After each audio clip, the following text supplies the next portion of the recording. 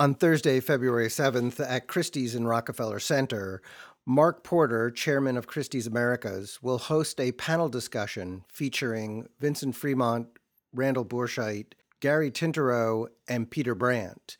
They'll be there to discuss Henry Geldzahler, who is the central figure in David Hockney's massive double portrait entitled Henry Geldzahler and Christopher Scott. The painting is the last work of the fabled Ebsworth collection. It will be sold in London in March.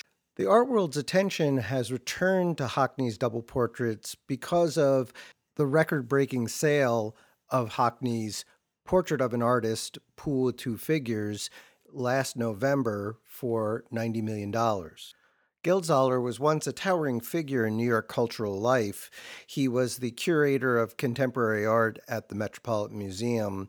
He later became the commissioner for cultural affairs under Edward I. Koch. In this podcast, we're going to hear from Randall Borscheit, who served as deputy commissioner with Geldzahler and was a close friend of his. Borscheit originally met Geldzahler at Andy Warhol's factory.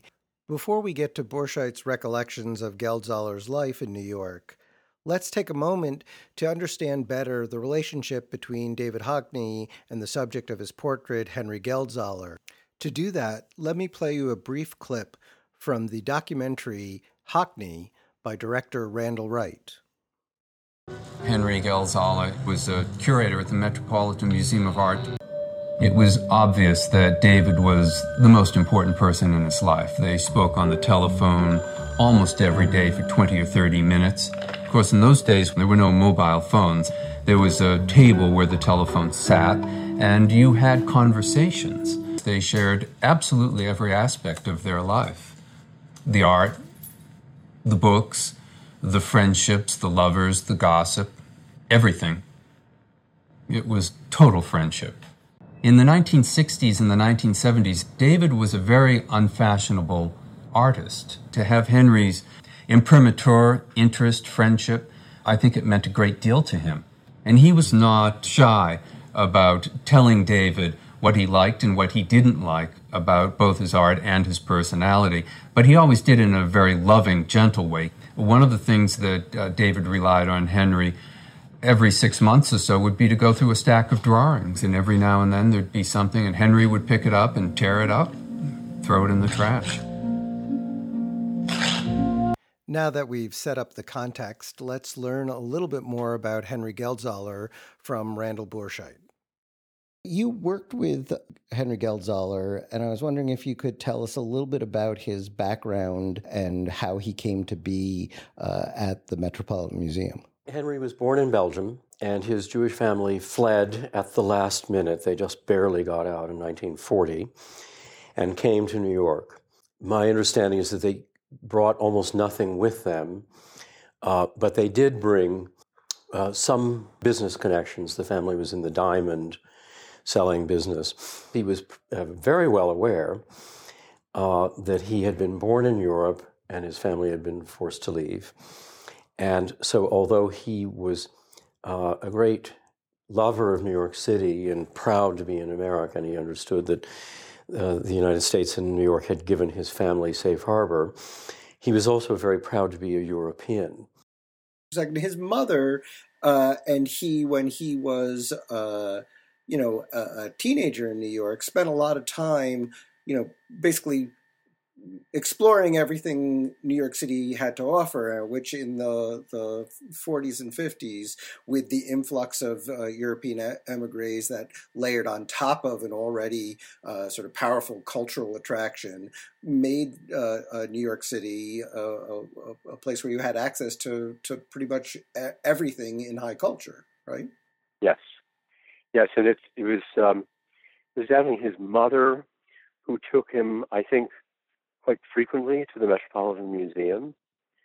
And it's on one of those visits when he was still quite young that a story that he loved to tell and other family members told about him, which they told with pride, but also because it was indicative of his kind of self-awareness. At an early age, don't know exactly when, on a visit with his mother and perhaps others, his brother, for example, perhaps was there, to the Met Museum. He apparently looked around at this great place and declared, "This is where I want to work." You did say at one point that he was not only a great reader, but also, and he's somewhat famously in all the things written about him, was known as a great talker and conversationalist. But you also mentioned that he or at least privately among those who knew him well, was a great listener. Yes, I think that was one of Henry's great gifts, and I think it explains a lot of the happy relationships he had with a number of people throughout his life, including a number of the artists that he became close to.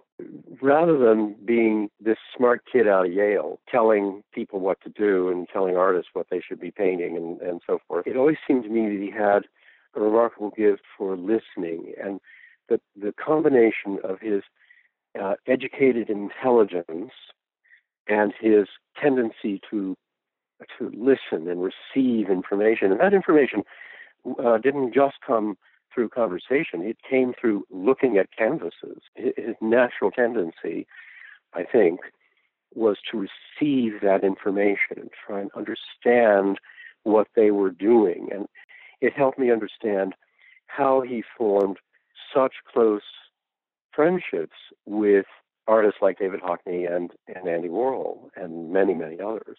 He was listening and receiving and looking and seeing. And I really think that was sort of core to Henry Geldzahler's person, his intelligence, his nature. So he leaves graduate school without getting his PhD because he is offered a job at the Metropolitan Museum. And that job is, ostensibly as a curator, but it really was something more, almost as a kind of scout or ambassador. Yes. Scout is the way I think of it. I'm not sure if Henry would have used that word, but and he was, this was an entry-level job. The stories that have been told afterwards are that he was barely ever at the museum, and he spent a great deal of his time at artist studios, speaking to collectors, going to dinner parties, being sort of seen and heard around town, and sort of quickly developed a wide range of friendships, including with someone you knew quite well, Andy Warhol. I think they had a special relationship. It's probably closer with Andy than any other artist other than David Hockney. Those were the two artists I think he became closest to. Two very different personalities, and so I have no doubt that Henry's personal relationship with each of them was quite different. And yet, I think there is this similarity. And is that where you met Geldzahler at the, with Warhol at the factory? Yes. I had started, a friend of mine had taken me to the factory just for a party, and I had had two short conversations with Andy, the second of which he invited me to come back to have a screen test, and I did that a couple of days late, 2 or 3 days later, and I just started going there because I felt both comfortable there, but also really, really fascinated and intrigued by the whole scene. I mean, Andy was already becoming a famous artist, but very, very few people, other than a few like Henry, really had an understanding of the kind of art he was making and where he was, what position he was destined to occupy in the art world. I certainly didn't. I just knew he was a fascinating, amusing, interesting person, and the factory, his studio, was a place that people who knew him even fairly slightly, like me, were welcome to drop in on at any point. But Gelsaler and Warhol had a strong relationship outside of the factory. It wasn't that just that Gelsaler was sort of part of the scene or a hanger-on. For 5 or 6 years, they spoke multiple times a day, sometimes at the beginning and the end of every day. They were like in a couple of ways, and one of them was this wide-ranging interest in the world, not just in culture and art. And what about his relationship with Hockney? The painting, the double portrait, with Henry sitting quietly but regally on that huge sofa, that picture was done. That scene is in the apartment on 7th Avenue, somewhere in the 50s. From there, he moved to 33 West 9th Street, very conveniently located for his art-going life, because it was not far from Chelsea. He could get to his friends' studios. He could get all around town very easily from there. The apartment was arranged in an unusual way. It had a bedroom with its own bathroom in the front, just off next to the front door. It made it very convenient and easy for Henry to entertain guests. The most remarkable guests that he entertained there quite frequently, when this person was living in London and maybe a little bit in Yorkshire and beginning to establish himself in California, was David Hockney. Henry became David's New York City host. I don't think he ever wanted to live in New York, but he wanted to stay in touch with New York. He came fairly frequently. So one day he said, I had a long time yesterday. David is staying with me. He just arrived. And the first thing he said was, Henry, will you take me to the factory? I've never met Andy Warhol, and I would love to meet him. Henry said, of course, I'm sure Andy would be delighted to meet you. I don't know if he even bothered to make a phone call. They went up, and as Henry said, that night or the next day, David Hockney and Andy Warhol spoke for 2 or 3 hours. They clearly got on and really enjoyed talking to each other. So that was a big success. The very next morning, David said, Henry, can we go back to the factory today? And Henry said, sure. So again, he may have called Andy, maybe not. They go up there. And this time, because you never knew who was going to be there when you were there, this time Dennis Hopper, the actor, was there visiting. But Dennis Hopper, the actor, in his role as Dennis Hopper, the photographer. And he had his fancy camera with him, and he started taking pictures. There is a famous photograph, which parenthetically I believe is going to be exhibited. A copy of it's going to be exhibited at Christie's in connection with this sale. Hopper, this is all explained to me by Henry after the fact, got the two artists, David and Andy, Henry. He got them all out on the fire escape over the street. There's Andy looking like Andy, blinking. There's Henry smoking a cigar between Andy and David, and everyone looking very happy. Shortly after that, he's involved in what's probably sort of the most famous show that he did, which was the Mets, part of the Mets' 100th anniversary series of shows, the New York School 1940 to 1970 painting survey that included some 40-some-odd artists and I think several hundred paintings of contemporary art in the Met. Could you tell us a little bit more about how that sort of came about and then what the impact of that show was? Well, I, of course, was seeing it as an outsider, not an insider, so I can't give the inside view. But by definition, it was accepted by the board and the director of the museum as an appropriate way to celebrate the museum's centennial.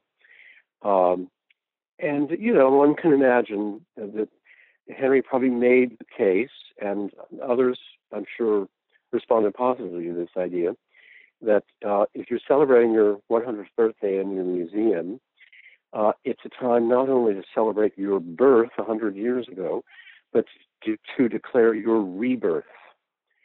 And I think that, in a sense, was what Henry was trying to do or aiming to do with this show, that not in any way to diminish the greatness and importance of all the great art over the centuries and cultures all around the world that the Met's collection consisted of, but it was a statement that the Met, as the largest and most important museum in New York City, was well aware that it was in New York at a time when there was a great flourishing of art in New York, the product of contemporary artists. And anyway, that's always the way I interpreted that show.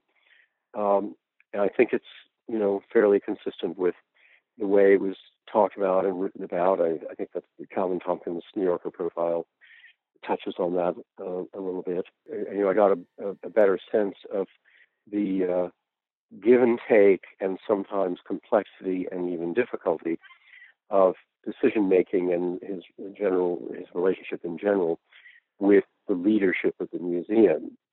Tom Hoving in particular being someone that he sometimes strongly disagreed with, that they disagreed with each other. And yet, the leadership went along with this show. It was not the only show celebrating the centennial, but it was far and away the most visible and important show. At the same time that he is organizing that show, David Hockney is painting this double portrait. It also comes from 1969, when Henry's show, when the New York School show was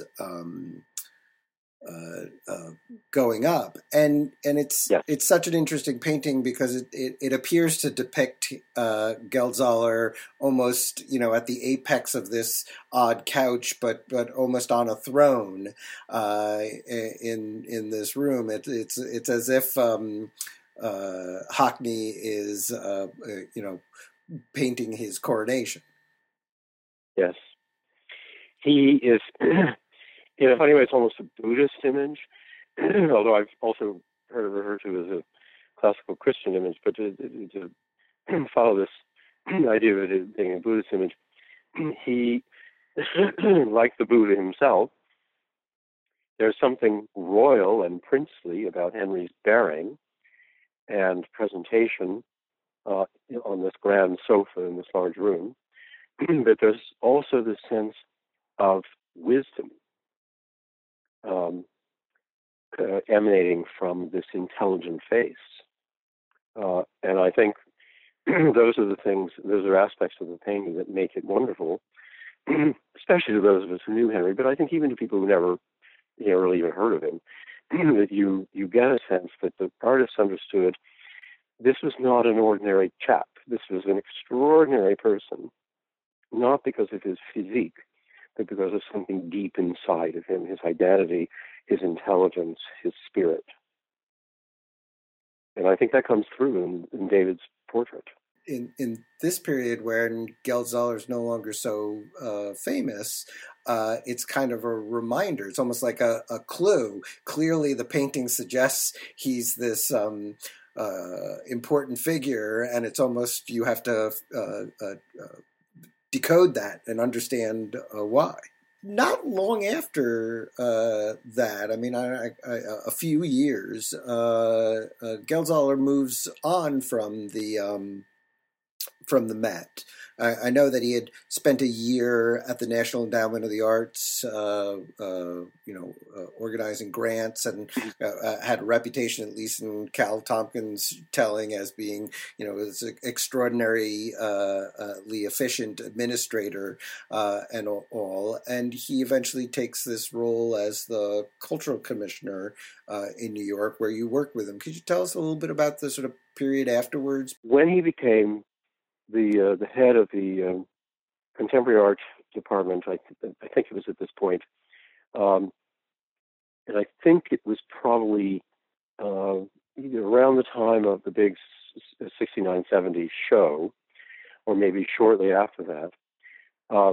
He moved to 9th Street in Greenwich Village, just off of Fifth Avenue, and he found himself in the congressional district of a man who had recently been elected to Congress representing that district, Edward I. Koch, later to become mayor of the city of New York, in which role he hired Henry 10 years later or whatever to be Commissioner of Cultural Affairs for the city. But when Ed Koch was elected mayor and Henry was living in his district, he wrote him a letter and said, I'd just like you to know I'm a curator at the Met Museum, but I also am a constituent of yours. I live on 9th Street in your district.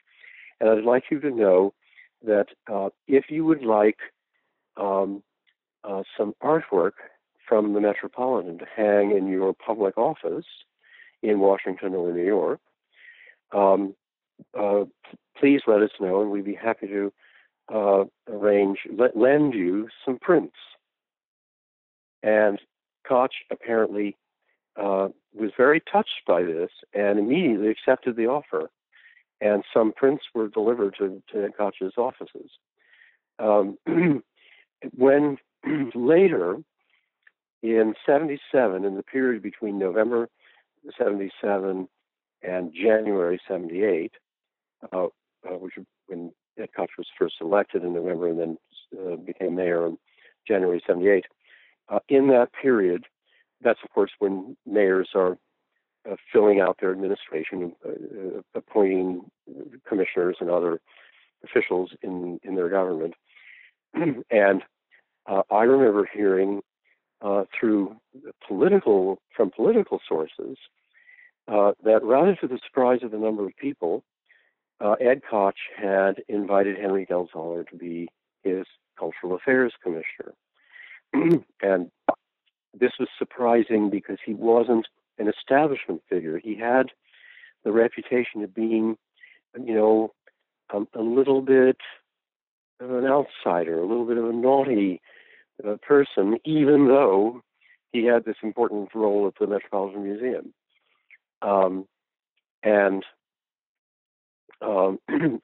I have no doubt that one element in that perception was the fact that Henry was quite visibly gay, and that was a more serious consideration in those days.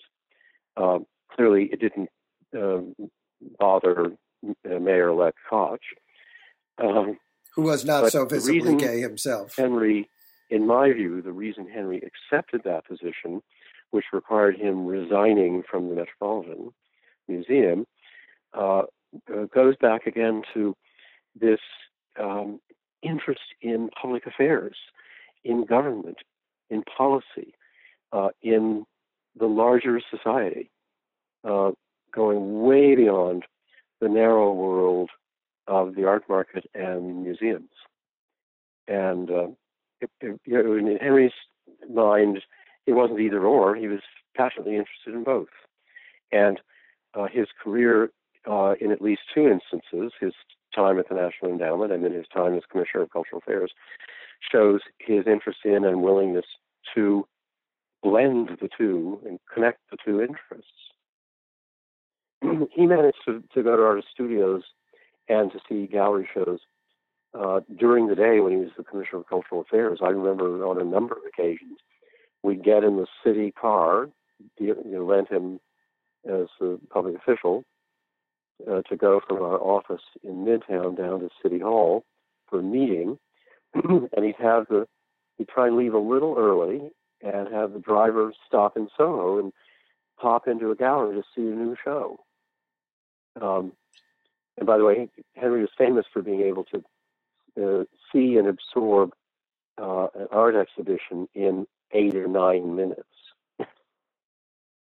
So he could. That's one of the things that made it possible for him to keep doing that while he was busily engaged as the Commissioner of Cultural Affairs. He had the visual capacity to take in work and remember it and understand it in so quick a period. Yes, but also he was had literally a discriminating eye. So if he went into a David Hawkins show with 20 paintings, he would stand at the entrance and focus on 5.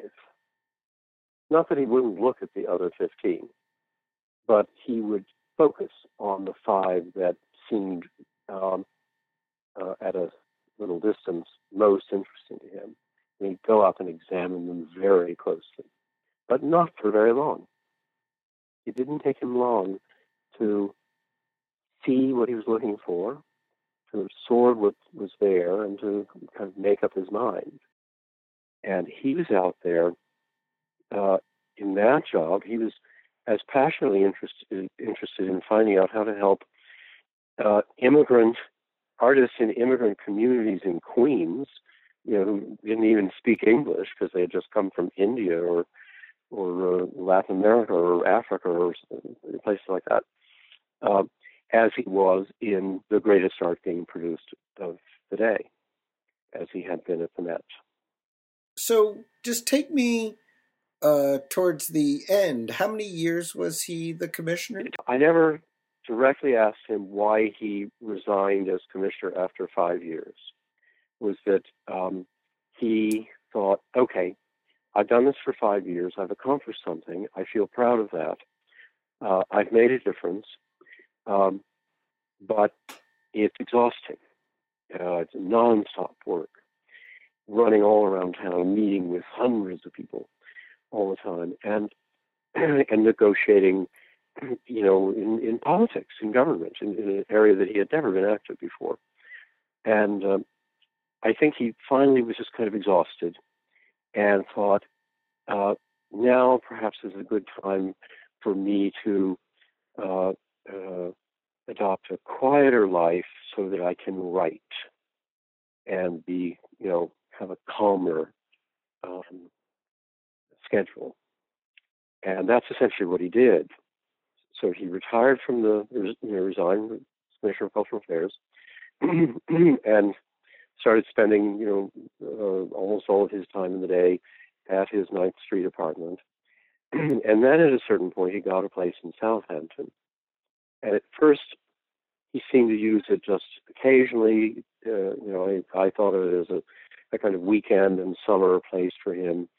But after not a very long time, and I do not remember how long, it was 6 months, a year, 2 years, I don't remember, he decided to reverse the pattern of his life.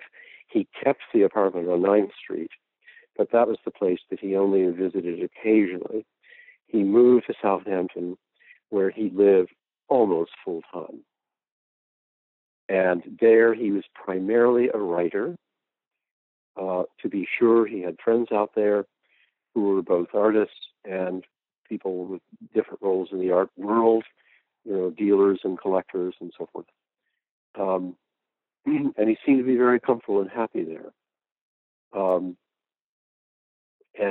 he had a few professional engagements as a curatorial advisor. DIA has a presence in Bridgehampton, and he helped curate that small presence in an old church. He was brought in occasionally in different places to offer curatorial advice. He did so, for example, at, if I remember correctly, brought in by David Rockefeller to give advice on art for the Rainbow Room. So he did, a few projects like that. It was certainly not a daily working life for him. It was something that I think he enjoyed doing, and he, probably enjoyed being paid something for it, but I don't think that was the motivation. But it wasn't long after that he became ill and died. Correct. Randall, thank you for all your help with this. If listeners want to learn more about Henry Geldzahler's life, Christie's will be recording the February 7th panel. It will be available on YouTube in mid-February.